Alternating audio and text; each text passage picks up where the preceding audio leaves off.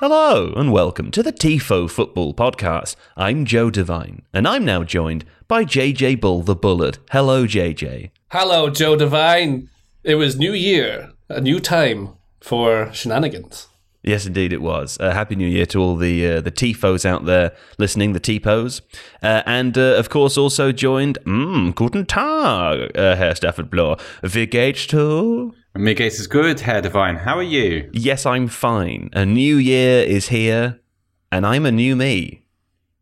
We'll be talking today about the several games of football that happened over the festive period. Yes, Chelsea-Liverpool, big game from the Sunday. Arsenal-Manchester City, that was an exciting one on the Saturday. Of course, there's a little bit of Watford-Spurs too. We're going to look ahead to AFCON, something exciting we'll be covering within the month of January. Perhaps a little bit of transfer talk as well. And hey, Everton-Brighton, big result there too. But for now, if you like to go big or go home, you can do both with The Athletic. Visit theathletic.com/TIFO, where you'll get all the best footballing stories. Visit theathletic.com/TIFO for honestly unrivaled coverage. Go big whilst going home. Now, I'll leave you in the warm hands and the sweet, cool embrace of a new year.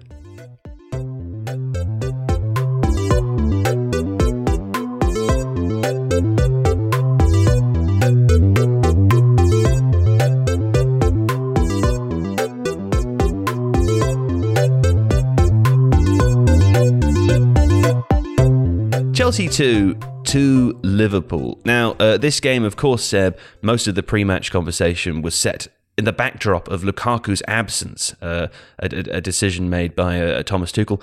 I should stress we're recording this on the Monday. It won't be released until the Tuesday. It's possible the story will have updated by then, so we won't spend a long time talking about it. We might come back to discuss that a little bit. I suppose the first thing to say about this game, though, was that it was great. It was a great game. Or at least it was a really, really great first half of the game. Yeah, and as a measure of that, about half an hour before kickoff, you texted me to say, will you talk to me during the game so that I can pay attention and that I can remain engaged?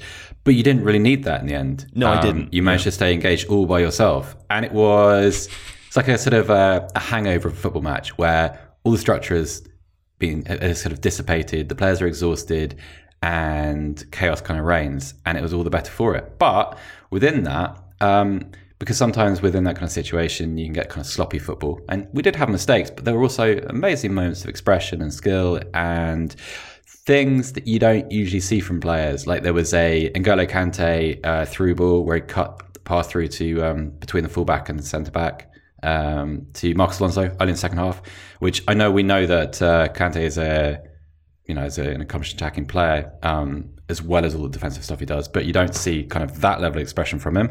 And the Kovacic volley, which I don't think I've seen before anywhere. No. Actually. Apart from like maybe in the park, like when you're off balance, the ball's kind of falling towards you. You don't really want to run back and readjust. So you just think, we'll just hit it and see what happens. Well, this is the thing I was going to ask JJ about this, because the Kovacic goal, of course, from outside of the box, a volley from a ball coming down from the high heavens, JJ.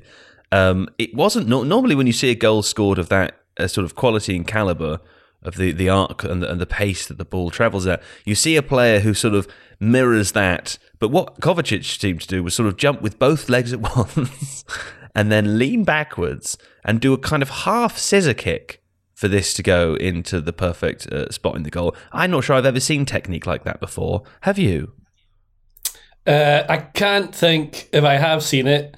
I think he's just adjusting on the fly. I mean, it looks like his leg is completely straight. It's like there's an episode of Seinfeld where Kramer has to wear trousers that are too tight for him and he has to walk like Frankenstein's monster around. And it's a bit like that. So he has to use a full, the whole leg goes, as though it's one part. As though like he doesn't have a knee. It has no knee. Exactly. Yeah. That's exactly what I was trying to say. Kneeless.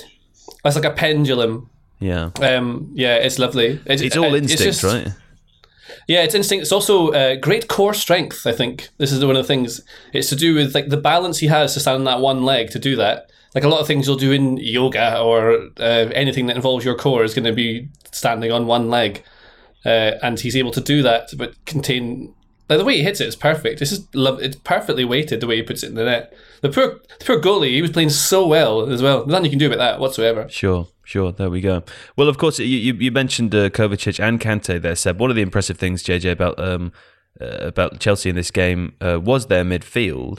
It was a 2 versus effectively Liverpool's 3, but they appeared to sort of outrun them at all times. And was this just a feature of the players in question? Of course, Henderson and Milner were featuring in Liverpool's midfield, or was there something tactically happening here? I mean, both managers know how the other one's going to play. There was a change that Tuchel made later on which he corrected as well. I can't remember who took off, but he changed with 3 in midfield and 2 up top. Yeah. And that small change meant that he didn't have a player either side of the centre forward tracking Liverpool's wing backs, and they are wing backs really, which meant they had all the width on the side of the pitch. But he corrected that by putting Hudson-Odoi on and trying to change the way they were defending late in the game. But early on, the two, Kante and Kovacic are really busy players. Liverpool, it's not that we're overrun, they just kept making little errors. I thought it was just little mistakes. They were getting caught in possession quite early. And Chelsea, both teams were pressing really high, very aggressively. They both are playing a really crazily high line. I loved it because that's where we get those mistakes from. It makes it more entertaining. It's more like a video game from the early 2000s where it's just end to end. And I think that Henderson was having to clear it a little bit. He's not quite as composed as maybe like Milner or Fabinho. Fabinho's making some weird mistakes, getting the ball received when he's not looking maybe quickly enough. Maybe that's a bit of fatigue or something, mental fatigue. I don't know. It'll be tactical. They were trying to snap at them early up the pitch to stop them being able to play through them, but Liverpool were so good. You saw it, and there's a few occasions when they passed through lines with little triangles, which again, Chelsea would have played, like, known how to defend against in Liverpool's half. But when you do it really well, it doesn't really matter how well you're coached on it. They're able to go past you sometimes. Yeah. But then you lose the ball in midfield. Yeah, I know. It's interesting. There was a commentator made a point one moment in the game. It sounds like a rather obvious one, but to say if Chelsea had Liverpool's front 3, then they'd be 10-0 ahead. It really did feel like that. You make the point before that there were lots of sloppy mistakes from midfield. It did seem, however, though, Seb, every time the ball got to Mohamed Salah, and including for the wonderful goal that he scored, Chelsea were threatened massively. Yeah, I mean, the point about the front 3 is like I don't know, because I felt as if Liverpool could have put that game away. I know Chelsea hit them with 2 goals at the end of the first half, but at the beginning of the second, Sadio Mane found himself in a couple of good positions. So did Salah, and there were just a few of those kind of mental mistakes that you associate with fatigue. I'm not nearly smart enough to explain the link between fatigue and decision making, but it seemed as if a fresher Liverpool front 3 would have capitalised. But it was interesting. Is this you leading me on to talk about Romelu Lukaku? Have I read that right, or no, not at all. No, I mean, you can salvage that though. Go on, I believe in you. No, I don't know, but I felt like some of those bad decisions were also part of what made this fun, because you saw, for instance, Liverpool Mane getting into space and then almost playing in a kind of ad-libbing way. The structure doesn't exist around him. The Liverpool's patterns of movement around a ball carrier weren't quite what they might be, and it felt a little bit at times as if no Jurgen Klopp, obviously Pep Lijnders was in the technical area. Liverpool felt a little bit like they were on a day out with a substitute teacher, because it was very, very fluid and very aggressive and disjointed at times, and it was kind of fun. But then I felt maybe as if they lacked a little bit of efficiency to kill Chelsea off, because Chelsea had maybe 20 good minutes in the game. Didn't feel like they had a lot of thrust through the middle. I think Pulisic scored, but I don't think he had the very best game. Havertz a little bit frustrating. I thought just on the midfield thing, I thought it was really interesting that the game kind of was killed stone dead as soon as Jorginho came on. He comes on, it's just no more fun. It's just boring. And so this is the point that JJ is referring to, the point at which Chelsea start to play a 5-3-2 or a 3-5-2 instead, is when Jorginho is brought on. Doesn't change again until later with Hudson-Odoi, and then there's a bit more excitement after that as well. But it felt like it didn't feel necessarily like they were trying to settle for a draw. It looked like the substitutions were attacking in nature, but it did have that effect of kind of killing the game a little bit. It's sort of tactical. So it's the difference with, like, it doesn't matter what your tactics are. Like, certain players will change the way your team plays. And Jorginho gives you control of the midfield. And at that point in the game, when it's been absolutely haywire crazy all the way through it, You put Jorginho on and you can slow things down a little bit, get the extra pass out from the back, or get the extra pass in the opposition third, so that you don't have to worry so much about turnovers, because when your players are tired towards the end of the game, that's when you're more susceptible to being caught in transition. And Liverpool were missing that without Thiago as well, which I know people have differing opinions about him and whether he's able to sort of impact a game in a positive attacking sense. But one of the things that he's certainly brilliant at is slowing the pace of the game down, controlling it a little bit, making sure that, in some ways this Liverpool midfield looked like the Liverpool midfield of 2 seasons ago when they, admittedly were winning the league, but they were doing it with far more turnovers and, far more transitions. Yeah, it was really fun to watch. Yeah. I much prefer this than the. I disagree with Seb. I think Chelsea were the better team throughout the whole thing. I think Liverpool scored 2, not against the run of play, but just managed to score because they have probably better individuals up front. Mane's really out of form. He hasn't been the same player for a long time. I think he was doing all the. He's working hard and seems to be in the right places, but there's a couple of things when he wasn't reacting to, like a ball going across the box, or wasn't quite in the right place at the right time. I think I can't figure out Pulisic. I can't figure what really he is. Needs to stay fit. I mean, he needs to. Yeah. He seems fragile. It doesn't seem like he can ever play his way into having that kind of definition. Because I agree with you. He's also playing in 2 different positions regularly, right? He's playing a right wing back for Chelsea, and also occasionally as part of that front 3.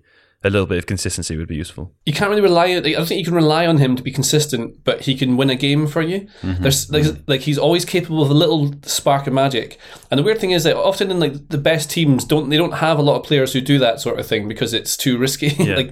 I don't remember, for instance, like a Jose Mourinho team that's ever had a player like that in it, because you can't control it. But it also then is often the reason either that you win or lose. And you'd hope it would be the reason that you win. And there was a couple of times when I think it was maybe Havertz or Pulisic, they'd obviously been coached to press in a certain way to when Liverpool are playing out. Again, it's really high, and they're trying to show the first ball out to the defender, and then they were cutting off the lane back to the goalkeeper, then trying to cut the other lanes off. And Liverpool were really good at playing through it. There was a couple of times when I think it was Mount was starting the press and looking around to his left and seeing that the other people hadn't done it. Pulisic and Havertz hadn't done exactly what they were supposed to, and that's problematic because then that's a failure of I don't know, is it the individual or the coaching of it? I don't know, it must be annoying, very frustrating I think for Tuchel to watch that. But I thought Chelsea were excellent in this game. I thought they were really unlucky to win it. They were good, and I suppose perhaps it's an easy thing to say, Seb, but there were a number of chances that they created where you felt. I mean, we mentioned Pulisic. He was he was on the end of 3 or 4 chances, some which he'd helped to create, some which he just happened to be there for, that didn't turn into goals. And part of me couldn't help but think if Lukaku was there, they may have scored more. Yeah, I suppose the natural response to that is, yes, I agree. But then also, if Lukaku's playing, Chelsea's system looks a little bit different. Do they create those chances against that Liverpool defence? I don't know. Or are they tuned slightly towards his skill set or more towards his skill set? So, yeah, but it was always going to be the elephant in the room no matter what happened in the game. But let me ask you this then, forget about the situation specifically. We can't, obviously, as I said, we're recording this on a Monday. The story's probably going to change by the time the podcast goes out.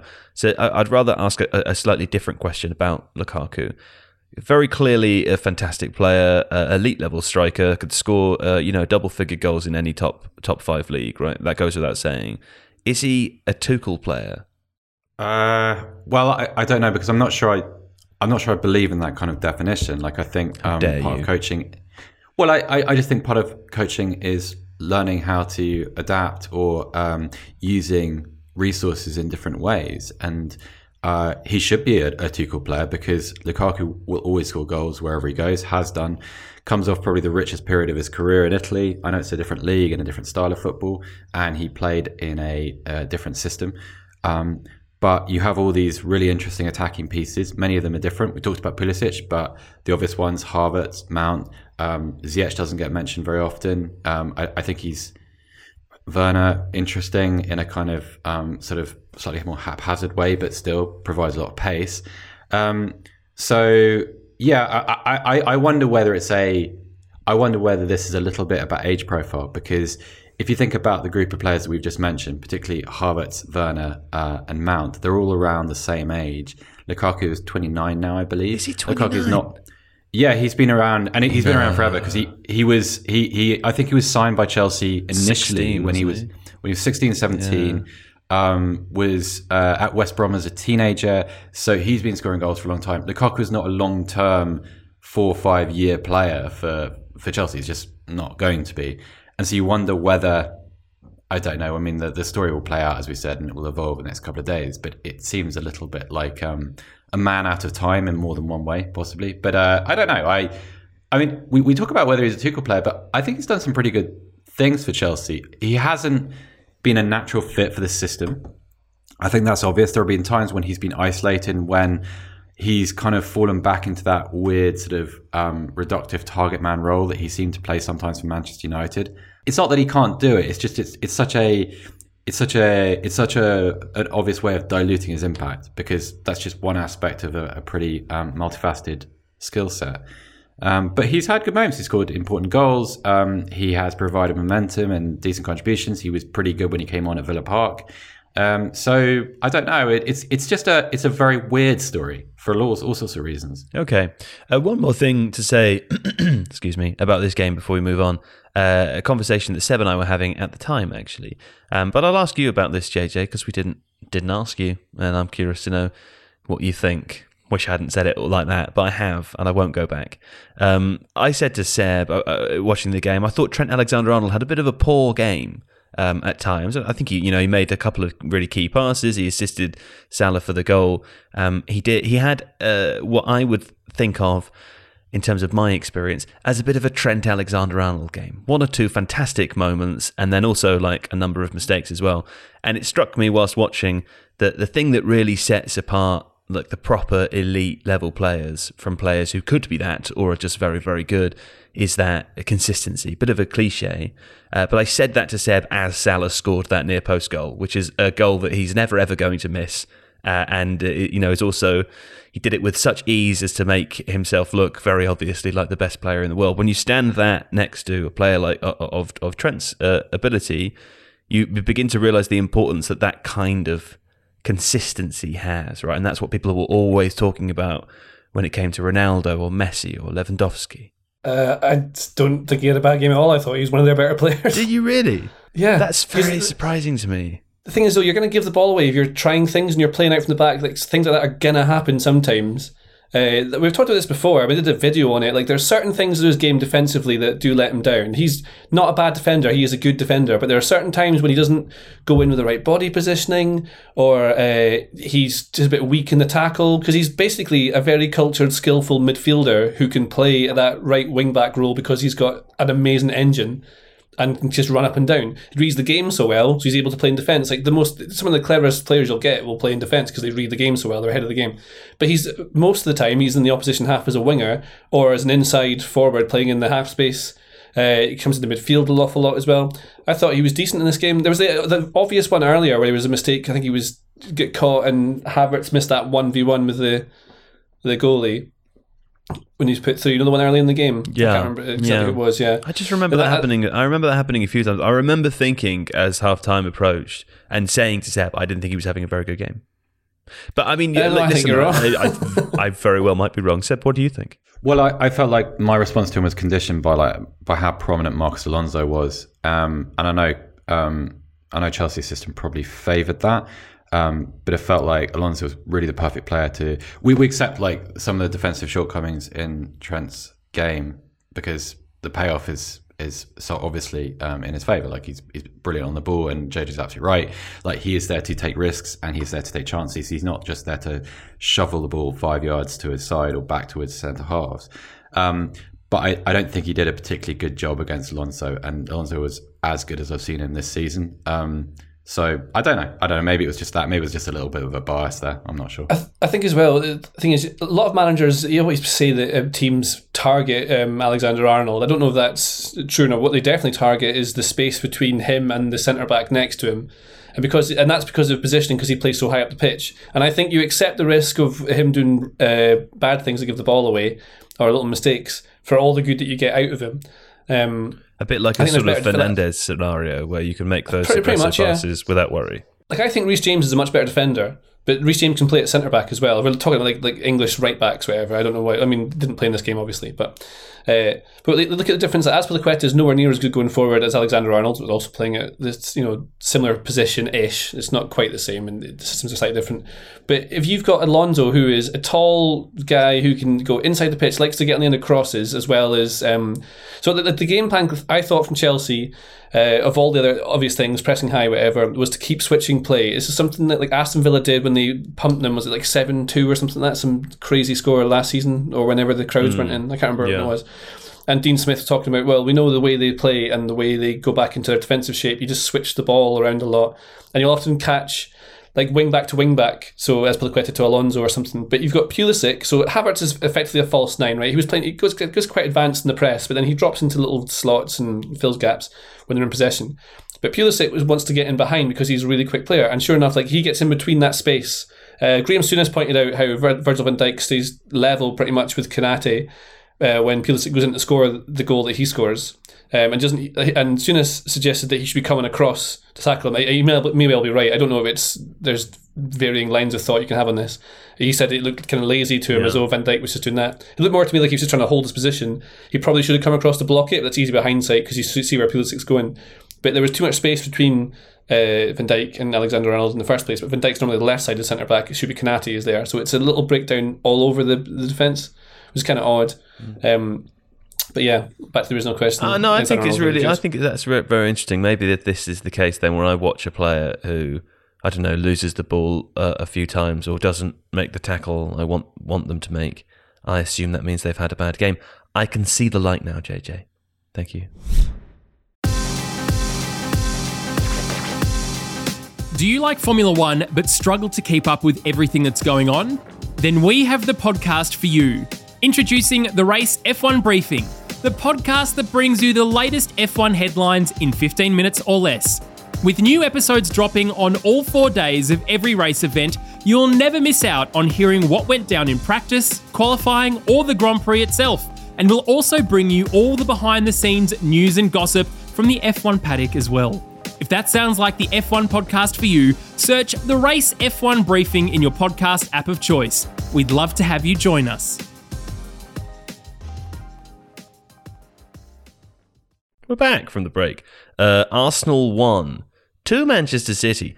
Interesting game. Dogged by talk of VAR, referee decisions, and we'll get on to talk about the game because Arsenal had a very a good performance, I thought, and everyone seems to be the general consensus afterwards. So we can discuss that. Something I felt at the time, and I tweeted, got a lot of heat on the Twitter on Saturday. Didn't intend this. I just I thought in my mind when Man City got the penalty, I thought, we should just get rid of penalties because I hate them. I think they're rubbish. Often they're not really deserved. With VAR, I'm not saying don't take my comment as to be a reflection of this specific game because I think the incidents were all technically were all accurate, right? But we all here know that with VAR, you can pretty much get a penalty for almost anything, right? If you slow something down enough and look at it, there's I quite like this theory, Joe. But I was thinking about it, and what do you replace it with? Because you can't take away fouls. Well, I don't know. So destroy people. This is the next suggestion, isn't it? The point I'm making. Look, if someone hacks someone down just in front of the 6-yard box when there's no goalkeeper there, and they're obviously going to score a goal very clearly, I would say just give them the goal for a start and get rid of the penalty. Just give them a goal or give them the penalty, that's fine. But when a penalty is given when you're just in the corner of the 18-yard box and there's a minor indiscretion which you've had to look at 6 different camera angles to decide whether it was even a problem or not, how is that a penalty? How do you then get in a situation where you have an 80% chance of scoring a goal when there could have been, the context could have been anything. There could have been no one between you and the goal. There could have been 20 players between you and the goal. Like, it's not the same scenario each time. And so I think what a penalty is given for has to change, particularly when you get to the byline, the ball's about to go out. So in this instance, the one where Arsenal, Ødegaard's one that wasn't given, Ederson comes out and makes a tackle towards the ball. He gets the ball. It looks like he also gets the player. Either way, the ball is going out, right? That is not going to be a goal, whether there's a foul or not. If Ederson doesn't get there, it's not going to be a cross. It's just going out. So even if it was a foul, in what world should Arsenal be given an 80% chance of goal immediately after that? It just doesn't make any sense. Like the outcome is totally out of whack with the I can't think of you understand what I'm saying. Someone else talk. Well, you can have some sort of heat map thing where so that part of the penalty area would be green, Yeah. as in light, and then it can get more colourful as it goes towards the areas where you're more likely to score. And I bet that'd be really fun to watch on VAR as they dissect which particular pixel the ball was in. That would be cool, huh? I'd like that. It would take forever and be even worse than it is when they're looking at whether Odegaard dived or not. Yeah. Yeah. I think maybe there should be like we could probably do this with computers now. If you would somehow like make the the entire 18-yard box would be made out of like tech turf, where you could tell exactly where any transgression had taken place. And the VAR were there to decide how bad it was out of a scale of 1 to 100. You get the robots to do it, don't get the real people to do it. And then you have 1,000 different possible scenarios for what a penalty decision could be. Are there players in between you and the shot? Is it indirect? Is it direct? Whereabouts you take it from? And it's all based on how probable you are to score from wherever that is, based on the probability that you would have scored or created a goal-scoring opportunity from where you were. I think in 10 years' time, with better technology and more data, and that's how we work out XG, right? Like all through the same sorts of means. In 10 years' time, we could do that. We could create, every penalty would be a sort of unique scenario that would just be decided by a computer, and it would only take 10 seconds, so it wouldn't be this nonsense where you have to wait around for 30 seconds. One of the things that ruined yesterday's game for me, the Chelsea-Man City game, Chelsea-Liverpool game, was how even after the Kovacic goal, for example, they all had to wait. Like, they all celebrated a bit, and then the crowd and the players completely die down for 30 seconds, and then the atmosphere sort of returns. I don't know. Maybe I sound like an old man shouting at a cloud, but... yeah, I've got bored there halfway through. Yeah, I could see. Thanks for looking so bored. Obviously so bored while I was talking. I like on JJ's Pixel Nightmare, what I enjoyed after this game was that obviously the two different fan bases clearly took the footage, slowed it down to a kind of an eighth of its speed. And I saw one Manchester City fan arguing that, in fact, Odegaard had stamped on Ederson and should have been red carded. And an Arsenal fan saying, no, this is clearly a penalty. It's the most egregious, trip I've ever seen. And it was just so beyond the spirit of the game that it's ridiculous. It's kind of, it provides those margins into which kind of fans, paranoia and conspiracy just floods with devastating effect. But your idea, Joe, so I remember watching a Copa America I was a teenager, so it would have been like the 90s, and whichever country was hosting, the penalty boxes were a different cut of grass. It looked as if before the tournament they'd all been replaced because maybe 6-yard boxes had been worn or something. So you had this kind of distinguishing feature which probably made IDing penalties and finding out, obviously this is pre-VAR and pre-technology of football. So you could do that a little bit. Just you could have different cuts of grass and 6-yard box, and sure. kind of the radius around the... Yeah. I think, forget about all of the, the potential far-flung opportunities here. The main reason I bring this up is because, for me, and I know this is a subjective take, after Man City were given the penalty, the game was boring. Like, it was a boring outcome. I didn't enjoy it. It didn't feel like it was what was deserved based on the patterns of play. Most people responded to my tweet accusing me of being a crying Arsenal fan. I understand why that would be the case. I don't support Arsenal. Nail on the head there. Sure, I don't support Arsenal. I don't care what happens. This is the other thing. If Man City come back and win the game, I don't care. I just don't want the penalty to be the reason why. It just makes the game boring. And then what was very interesting to me, JJ, was after that point, everything, all the kind of bullet-pointed drama moments that were discussed after the game were all from that penalty onwards, as if those were the incidents that I was supposed to be impressed or excited by within the game.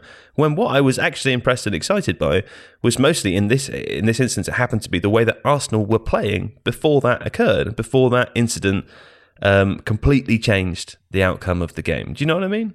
Yeah, I think it's a little bit you screaming at the clouds. It was really. I really enjoyed this game from start to finish. I get that the penalty noise. This is because you didn't want Man City to win. That's why. Not because you secretly hate That is them. honestly not why. It's not why. Don't lie. But this is the problem. When anyone has a new idea, someone goes, "Oh, it's because of that," and you're not allowed for it to not be that. I couldn't care less which of these teams win. I really don't care. I just felt like it was just a stupid thing. What was the point in this? So I think that sort of penalty in the game. Say, I thought Arsenal were the better team for ages in this game. I think probably all the way through it. I thought they were so well set up for this, and the team worked really hard, had a great shape, showed the ball where they wanted it, always wide. Then started to press, and then won the ball back really well. And they were attacking with like really good combinations and like you're saying, patterns of play that were just lovely. Like that third man run stuff they're doing, and they're playing the progressive pass rather than the short one. It was good. But like big teams, like the teams who always win stuff, always get these stupid penalties. They just always do. Like I've watched it for 1,000 years in the Scottish Premiership with Rangers and Celtic. Well, it doesn't matter if you're the better team. Aberdeen can be 1-0 up, 2-0 up. You know that at some point they're going to get one of these stupid penalties because it's just built into. Wouldn't you rather it wasn't a thing? The world. Well, yeah, but then it just is a thing. I don't know. JJ's broken over Christmas. Yeah, I'm just saying, like, just imagine. I know football can't change. He was so cheerful and happy, and he was the kind of like there was all this life in him, and now like no hope for Aberdeen. Looking into his eyes, they're just dead. My life's falling apart. Just imagine for a moment that things could change. Imagine football where penalties weren't like stupid penalties as you described them, just weren't a thing. Wouldn't it be better? I know, but there's always someone going to let you down. Well, that is true. Was the City penalty so silly?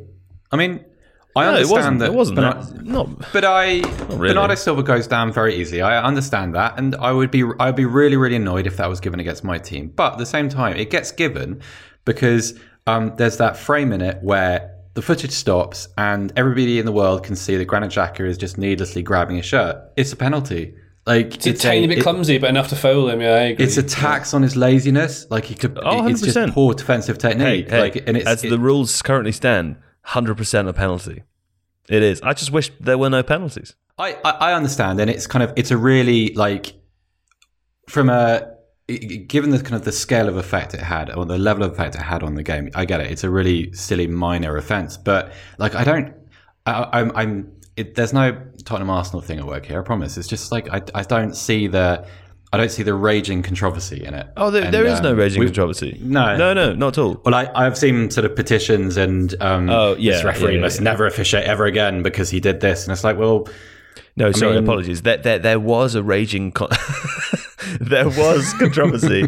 I thought you meant as related to what I was saying. My thing is not based on that. I'm not biting back at you. It's a funny one. It feels like there always has to be a controversy, and whether there is one or not, we're going to make one. And it was a penalty, and it was also a red card. And I have seen the Odegaard Ederson incident probably about 20-25 times in slow motion, and I still don't really know whether he touched the ball or he didn't. And if that's the case, then it probably shouldn't be a penalty. No, for sure. For sure. The one thing that was weird in that game for me, which I suppose added to the arguments about the referee, was when Martinelli misses the open goal. You know, when he clips the post, he takes it too quickly. When you look at you slow down the replay and look at where the ref goes, he runs right in front of it. That was unfair. That's just weird. Why? But it was just unfortunate. Also, let's be fair. He should still score. Oh, 100%. Yeah. He was mildly inconvenienced by the referee who was trying to get himself in good position. It's just a funny situation. Mildly, yeah. But it was weird because if you look at it from a certain angle, it's like he is kind of he's kind of obstructing him deliberately. He changes the direction of his run. There you go. This is interesting. Not to prolong a long and boring conversation about VAR, but it is interesting, isn't it? You point out there every decision was the correct one, and yet the controversy surrounding those decisions appears greater even than it would have been potentially. Maybe that's rose-tinted glasses. Greater even than it might have been without VAR. The sort of VAR element just extends the conversation. Well, I think it's because VAR becomes an event in itself. So when you have the stoppages, and you spoke about the Kovacic one, you have moments in which everyone can kind of formulate their own opinions. Everyone gets angry and starts to froth because, or quite rightly, with Kovacic, because the natural energy of the moment drains away because everyone's sitting there going, oh, just, know your place, VAR. This is, don't I think we all said if that goal came back, the Kovacic one, if that was ruled out, we were all going to turn the telly off. Yeah, it genuinely was. Yeah, yeah, because but it also feels like if a football game is a play and it's divided into different acts, then the VAR stoppages become acts in themselves. There was I was watching Elche against Granada on Sunday, and I was watching the highlights on Sunday night, and the finished goalless, but there was an Elche goal which was disallowed for just a nonsense offence. People can go and watch it, but it honestly took 5 minutes to come to the conclusion, which was incorrect anyway. And within that time, you have the opportunity to harness all of your dislike for what's going on, and it becomes as memorable a moment as your response to a goal or a red card or something that exists within football naturally. And so that's why I think VAR becomes not a tool to adjudicate it; it becomes a prop within the game itself, which is very. I think if the goal's amazing, then they shouldn't ever be allowed to go to the robots. It should only be like that's like the Kovacic one. You're just like, well, it doesn't matter. It doesn't matter if he's like attacked the keeper. It's got to count because it's so good. On that note, I keep thinking back to I'm blanking on his name, Florentino Perez. And his interview on the eve of the downfall of the Super League, where he floats the possibility that football games could be shorter than 90 minutes, right? And it's a ridiculous interview, and he talks about it in a ridiculous way. But at the same time, I can't help but think, right? Maybe in a way, he was right, because since that moment, since the Super League, all I've done is watch football games and actually think for the first time, how could this be less boring? And this is honestly where the penalties thing comes from, because it's subjective. It may not be the case for Seb or JJ or for people listening. For me, I find them boring, and if they weren't there, I might enjoy the game more. And I'm thinking, not about what is probable or realistic in terms of rule changes or evolution of the game, but it just strikes me that there's quite a lot about most games that are really dull, and it's working out whether the balance of kind of dull is required for the drama. Do you know what I mean? Like the moments of up and down. Well, because the thing that annoys me there is not the length of the game itself. It's when parts of the game get stolen away by things like time wasting or officials failing to add minutes on at the end of games. So I think we're at opposite ends. But your solution isn't to shorten the game, because you just condense all of the things that you dislike into a smaller space, probably exaggerating their effect, I would have thought. It's also because your millennial brain has trained you to want things like to be constantly changing and new. Yeah. Like you watch donkey videos and some of them will be 2 minutes, some of them will be 4. You'll watch them all. But you can get instant hits of that lovely little dopamine thing you get. Or like Twitter, everything's changing all the time. A constant stream of information. Whereas football means you have to watch an entire thing for ages, and sometimes not a lot of stuff happens. And think about the highlights of football games. You can watch a football game on Twitter now because the goals come up. It doesn't really matter what happens for most of it, because you can pretty much guess Liverpool are better than Watford, so they're probably going to have more of the ball. Oh, look, they've scored 2. Salah's got 2. One of them's really good. So you can consume the game that way. I think that's sort of touching on what Perez will be talking about and how younger people consume the game. A lot of younger people don't watch football at all. They just play FIFA. Yeah. I genuinely, and this is a lot of this has gone on for about 5-6 years, I think. I remember looking at it when I used to work at the Telegraph. There was the guy in charge of the Premier League then, whatever his name was, Richard Skinner. Generic man, him, yeah. And then they were saying how one of the biggest threats to, I guess, the Premier League and just football generally is esports and kids growing up playing football video games and preferring that to the actual thing, because then the players are still relevant because they're real, and you have to they have to be real to exist within the game. But those games are shorter. They're 10 minutes. They're 10-minute turnarounds, 5 minutes and a half, and that's what they're used to. Whereas then you expect a kid, like a child, to sit down and watch a whole 90 minutes. They're not used to doing that sort of thing. Yeah. And it's very different. I wonder if that... no, for sure. I think that's 100% true. I will say I think there is a slight degree of difference. I can read a long, boring book without being as bored. You know, so I think there are still there. It doesn't change the fact that but it engages you mentally, though. I guess, isn't it? Yeah, there's something to engage with. Invent the images it's yourself. Not passive. Football, when you watch it at home on the television, can be quite passive, particularly if you're not a fan of either team. Yeah, a good way to do it as well when you're watching is not have your phone on you, because then you're looking at that. People are always looking on Twitter and trying to like say things to be like the funniest or like observe the thing the most. It doesn't matter. It's Twitter. Who cares? It's other people shouting into a void. Because I watch on German Sky, I've got a little bit of a delay. So I'm probably about a minute and a half behind the British footage. So I have to stay off Twitter most of the time. And I've noticed actually my enjoyment of the game and appreciation for it improves dramatically. And yeah, I'm someone that I don't think I could watch enough football during a weekend, or the week. But having the phone there, it kind of puts you in this strange netherworld between the football and between social media where you're not really properly engaged in either, and you're not really enjoying either for what they actually are. I think, and it's I think most people would say the same, because that's become a kind of, when you're not in the ground itself, and most grounds 4G just doesn't work, so you can't do it.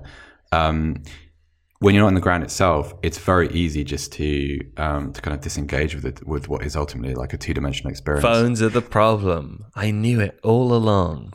Well, I'm so unhappy.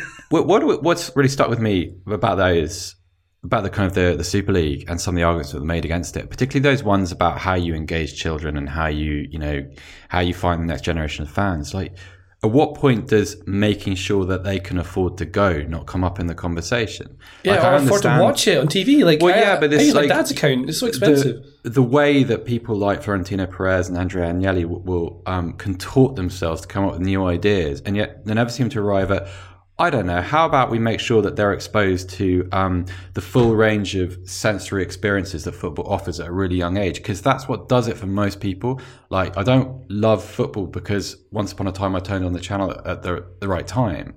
It was because I got to go to it when it was, you didn't have to remortgage the house to do it. And that's kind of, I'm not saying that all these other initiatives aren't worthy and these aren't questions that are worth asking. There's a hierarchy of questions that you need to ask. There's ones with greater priority than others, and turning it into 2 halves into 8 eighths and making them all like 7 minutes and 45 seconds long. We can try that, but maybe make it affordable first. Well, that's where the phrase "the game's gone" is entirely applicable, because the money horse is bolted. What the hell's a money horse? But it's gone, right? The money horse, but it's many chariots of gold, right? So, I used to go to the football with my dad, and he bought me like a child season ticket, because they have cheaper ones at Aberdeen, which I don't know what it costs. Was this a couple of years ago, 1 or 2 years ago? Because you do have a young face, don't you? I know for listeners at home, viewers, they might not realise you're actually 56 years old, because you do look like a 16-year-old boy.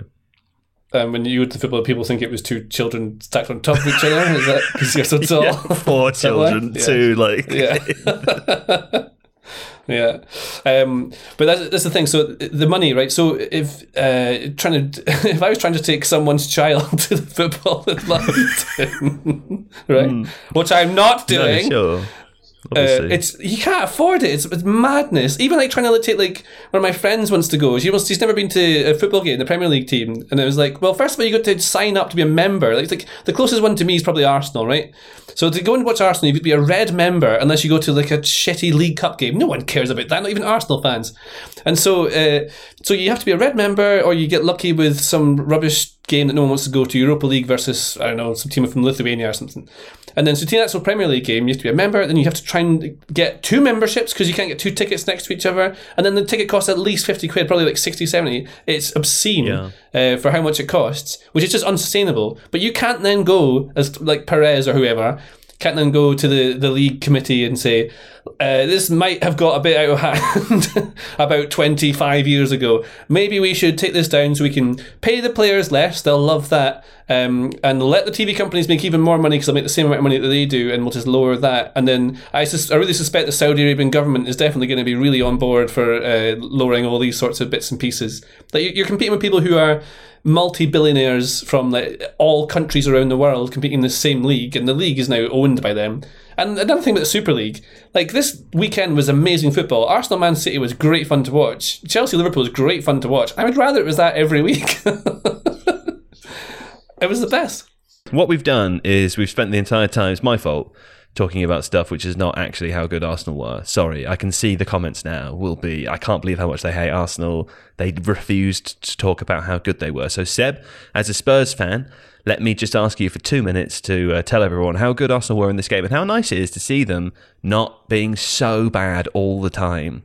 It was nice, in inverted commas, to see them not being a victim in this kind of game. Like, Sure. I know they lost, and I know the events which led them to lose have kind of overshadowed everything. But it's really good to see how aggressive they were in the They press. took it to them. Good to see They them. took it to them. Well, yeah, but they did, and they attacked with some real personality. They created the best chances in the game. I thought Martinelli had a good game. I thought Lacazette played well.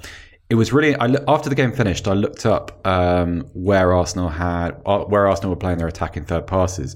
There's a lot of activity just in front of the Man City box and the kind of the area inside and in front of the D. Which, if you think back like a year and a half ago, when Arsenal were in that phase where all they did was cross the ball in their kind of their donut of sadness, lump the ball into the box, headed away, cleared, don't score any goals.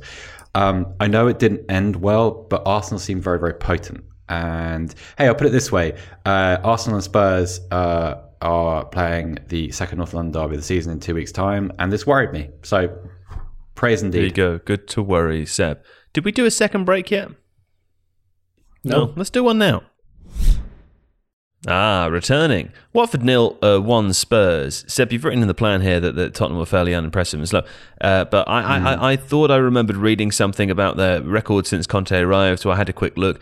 Only one loss since Man United on the 30th of October, and that was of course, in the Europa Conference League.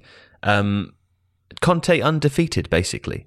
Yeah, no quibble at all with Antonio Conte's work. I just think that this was one of the games which kind of perfect result because they won it, but it also showed all of their flaws pretty vividly. Spurs were very, very stale. Their crossing and final third distribution was really poor and unoriginal. It seemed like it might be one of those fatigue things we talked about earlier where it just kind of drains all the creativity out of you.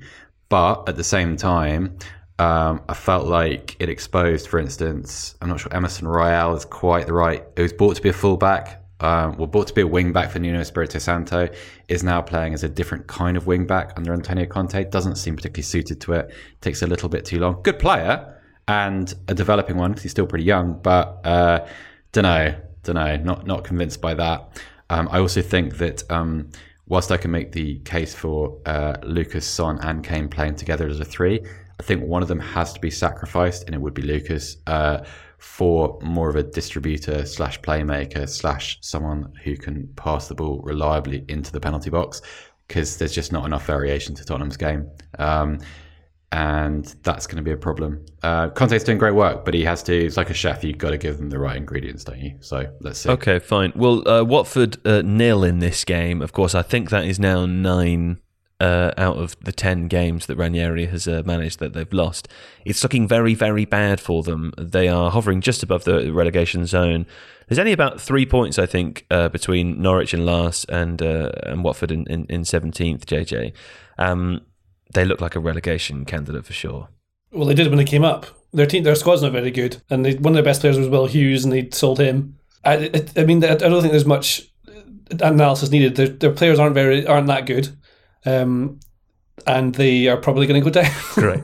Well, it was. I really only brought it up to segue. Yeah. Well, I don't know that. Dennis is great though. Well, Dennis is my segue into AFCON, but we'll come back to that. Oh, I thought they played quite well against Spurs. Like they lost, yes, and they lost to a really well delivered free kick and the one really quality moment of attacking play Spurs put together. Defended quite well. They broke quite well. They broke well enough to cause a few problems. Josh King might have scored. Brought a really, really good save from Hugo Lloris early in the second half. Might have had a penalty. Shouldn't have had a penalty, but might have done. So I just don't think those players are necessarily playing that badly. I just don't think they're quite good enough. And they need, like JD's bang on, like you need someone to replace Will Hughes. I think they need someone. They haven't replaced Doucouré since he left. It's been a while now. He's an excellent player, was for Watford, was a talisman there. They need to invest and they need to kind of I don't think Ranieri is doing a bad job. I don't think the answer here is just right, bin Ranieri, and because it's Watford and because of their pattern of sackings and hirings, that's what everyone assumes will happen next. I think and there's surely so many different managers, players that they've brought in over time, so there's no coherent. It's a real muddle, that squad now. So I haven't seen this game, so I don't know what happened. What I would assume would have happened, and you can correct me because I'm very likely to be wrong. But Watford, I'd imagine, played in this like 4-4-2 kind of block, and they sat kind of deep, nice and compact, and then tried to break in the spaces behind the wing backs to get balls into the box for two strikers. Is that how it worked?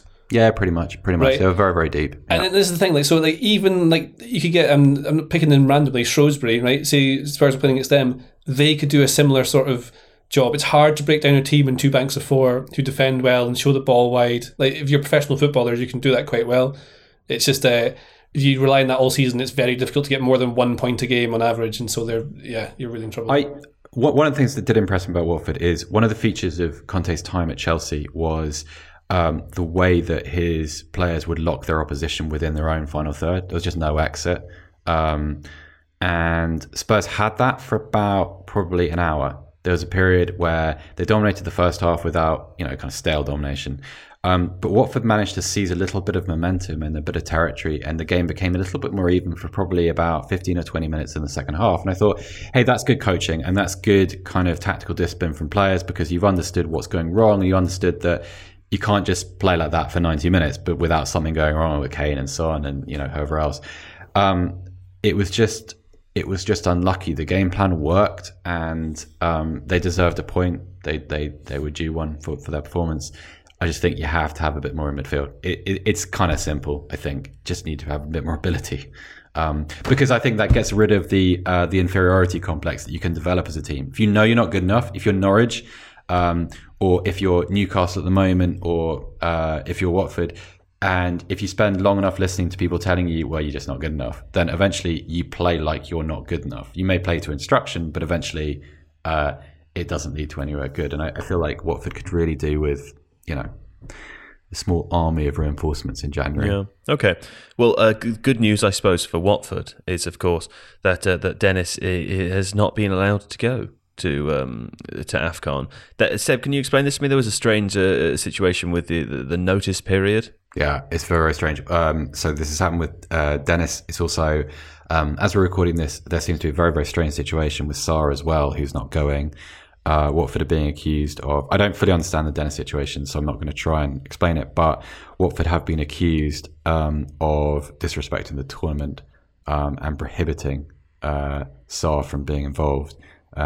Apologies if that proves not to be correct by tomorrow, but that's no. I think that's the case. Well, as far as I'm aware, as the point where we're recording, Nigeria that were required to give something like 9 or 14 days notice, not only to the player that they were going to select him, but also to the club, and that is what they did not do. They did not, apparently, according to Watford, notify Watford that they would be selecting him before 14 days, and therefore Watford are allowed to not send him, which puts the player in a strange position, because it sounds a lot, and Ranieri acknowledges this too, that Dennis wants to go, but he's also in a situation where he doesn't want to let his teammates down. The club have said no, he doesn't want to let the club down. They're obviously in a relegation battle, or at least, are in relegation form halfway through the season. It's a really tough spot to be put in, isn't it? Yeah, for the players, it's almost impossible, because you can't really win. I don't have that much sympathy for Premier League clubs. So, there's a case in Germany. St. Pauli have lost probably their most influential player, Kofi Kire. He's been called up by Ghana, and they're top of the Zweite Bundesliga at the moment. And without him, they're going to suffer, and they're probably going to their chances of promotion are going to diminish as a result. There's been no complaint. Off he goes with our well wishes. Do the very best you can. Great honour for you. Congratulations. And St. Pauli are a different case. I understand that. They are a different type of football club. But as an attitude, I feel like good for you, because the message here is don't put the player in the situation where that has to happen, because, like, as you said, Joe, you can't win. Like, if I have to choose between my club, my employer, and my national team, I lose somehow. And that's not fair. Also, if you're Dennis and you're playing for a team, you're a good player and you're playing for a team that are potential relegation candidates, and they don't let you go. I mean, if that were me, I'm not saying that Dennis would feel this way, but if I were in that situation, I would question the loyalty that I should have to that team. Maybe I should go and join someone else. I don't know. Am I right in thinking as well that he only just got called back into the Nigeria squad recently because he's been playing so well? He wasn't really considered. I think that's so right. There's a fair chance he wouldn't even start, which might also help inform everyone's decision. Sure. It is possible. But don't get in the way of our anger, JJ. You don't want be realistic. Good facts or realism to disrupt what could be the case. Anyway, for more on that, you should read Adam Leventhal's pieces. The Athletic, Adam Leventhal, of course, being the Watford correspondent for The Athletic. Very useful. That's where I found out everything I just said. So if it was wrong, then blame Adam, because it couldn't possibly be me misremembering. It's more likely to be him doing a bad job. AFCON, anyway, though, very exciting. We're going to do a little bit of AFCON coverage in the podcast over the next few weeks, Seb. Any games in particular or teams in particular that you're looking forward to watching? No, I'm going to watch the whole lot because we spoke You're going to watch about this, every game? I'm going to try to. Wow. So you called me about this on Boxing Day, I think. No which time for because the sleeping. year before we actually spoke on Christmas Day, so this was an improvement. Sure. And this led me to find out that the whole thing is being covered on DAZN in Germany, which is terrific news. So we're going to try and watch as much as possible from it, and then pick out the things which are interesting and discussion worthy as we go. I'm going to go in with no preconceptions, which is the best way with a football tournament, I think. I've got no loyalty to anyone. I just want to watch good football, and we will take it from there. So I'm going to do it differently to you. I'm going to pick a country, and that'll be the team that I support, and then I'll support them as ferociously as I would support any team. What's going to inform that choice? What's I your don't selection know. criteria? If listeners have any suggestions for me, I'd love to be tweeted at, or in whatever way you can get a message to me. Tell me which team I should follow. I'm curious to know. And in whatever way you can get a message to me seems like a dangerous way to go with this. In whatever way you can. Listen, I will accept bribes, of course, also. But no, I don't know. I'm curious. If I don't receive enough messages or whatever, I'll just pick one. But JJ, what about you? Are you going to watch some of the AFCON? I'm going to watch ones that are on TV. I don't even know what channels. Every single game is on Sky. Oh, amazing. Then yes, I'll be watching quite a lot of it. Yeah, that'd be great. Exciting stuff. Lots of players will be missing, of course, as well. We've got Sadio Mane, Salah, Ziyech, Keita, Mahrez. I mean, the list does go on. And Didi Iheanacho, Traore Basuma, Benrahma, of course, who scored had a lovely game over the weekend for West Ham. That's not written down here. So it'll be interesting to watch. Isn't there a break? Isn't there a Premier League winter break? There's not in the same sense as there is in in Italy and Germany and Scotland. No. And Scotland. Okay. Well, the next, yes, there are some games. You have there are games teams back have from the kind 11th. They have a sort of a staggered break, so it's not a kind of a single period. Like you'll see that different teams play at different times. If you look on the fixture list, it's going to be muddled this year because of there've been so many postponements. Unfortunately, and obviously there are teams there's I think League Cup semi-finals this week, FA Cup games at the weekend, so it's a break without really being a break. It's a break but with lots of football matches. Well, okay, there we go. We were going to talk about Everton and Brighton. I think we've probably run over time a little bit. Brighton, nonetheless, worth saying, still doing well. There we go. We'll get around to it. JJ, very quickly, Everton, I've read, are interested in signing Rangers' Nathan Patterson. Who is that, and what is he good at? He's a young Scottish right back who can play at wing back as well. I think he's got a couple of caps for Scotland, might be more now, 2 or 3. He's absolutely brilliant. I think he's going to be a really properly good player. Well, Andy Robertson good? Potentially. I mean, Robertson's good for a lot of reasons, like his physical abilities, his stamina, pace, but also his leadership capabilities. He's very aggressive. Good footballer, Andy Robertson, but he's got more about him. He's like a captain. He is literally the captain of Scotland as well. Patterson is, I think, not appreciated for how skillful he is on the ball. He's dead young, but he'll happily Cruyff turn people on the wing, and his crossing is good. I wouldn't say it's spectacular, but he has all the attributes, I think, of a really good right back. Scotland really need one, so that's excellent timing that he's come through at the moment. But at Rangers, he can't get in the team because their captain is James Tavernier, who people might remember used to play at Newcastle. I think he was certainly a youth team, something like that, wasn't he? I think he was. Anyway, so he's the captain of Rangers. I think he's a top scorer in Scotland a couple of years ago because of loads of penalties, which is kind of nuts, and free kicks as well. He's good at those. But he can't really break into the team. And an argument that a lot of Rangers fans I've seen online have said is that, like Celtic did with Tierney, and I think they got rid of or stopped playing Izagirre, and they put Tierney in the team. And then Tierney, because Tierney was just ready to go, like he was fully ready and was already basically a leader when he came through and captained them in cup games when he was dead young. And then you get more money for them when you sell them. You also get the benefit of having a top level fullback who then also gets the benefit of playing at a slightly not easier level, because the Premier League is different to the Scottish Premiership, but it's a lot of players go from the Premiership to England and are amazing. Like Kenny McLean's decent. I'm trying to think of another one on the top of my head right now. But he's just gone to Crystal Palace. Odsonne Edouard, right, is already just a decent player, right? Because you can just tell. Virgil van Dijk, like he was amazing there and he's amazing there. You can just tell. Whereas weirdly, like Shane Duffy is good in the Premier League, but he was absolutely garbage. One of the worst defenders I've ever seen play in the Premiership, comfortably for Celtic. And that's the weird thing. But Patterson, staying on him, I can't remember what the fee was. I've seen different numbers going about, but it looks like he'd come in and maybe be like their next Seamus Coleman, that sort of player, who then can just learn his trade, break into the first team when he's ready, and then gives them like width, pace, bit of skill. And if you're young enough to break into the Rangers first team and play for Scotland, like he's properly can play for Scotland as a starter at that age. I think he's 19 maybe. You've probably got a good head on you, and that's a good sign. A lot of scouts look for, when they're looking for players, they look for players with a number of starts or a number of appearances, minutes, for example, at a certain age, and you can just assume they're probably pretty good or they've got the right mentality for it, because a lot of what makes a professional footballer or an elite footballer is their mentality. So when you talk to people when they're like looking for, trying to work out who the next big players are, they just look for literally just a Football Manager database, but on Wyscout, wherever you go for minutes played or games and then their age, and then you can go and scout those to see, well, how come he's got that, and that's where you start your little search for.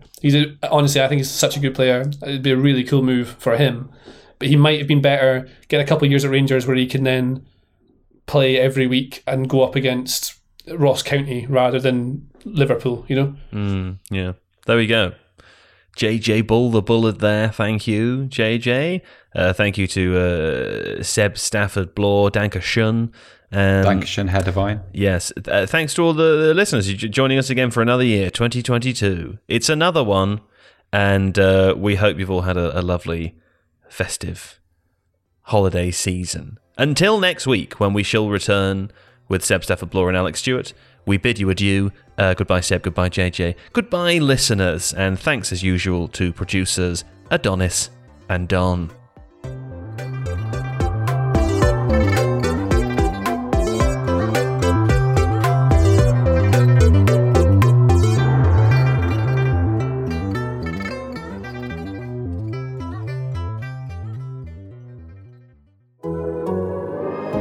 The Athletic.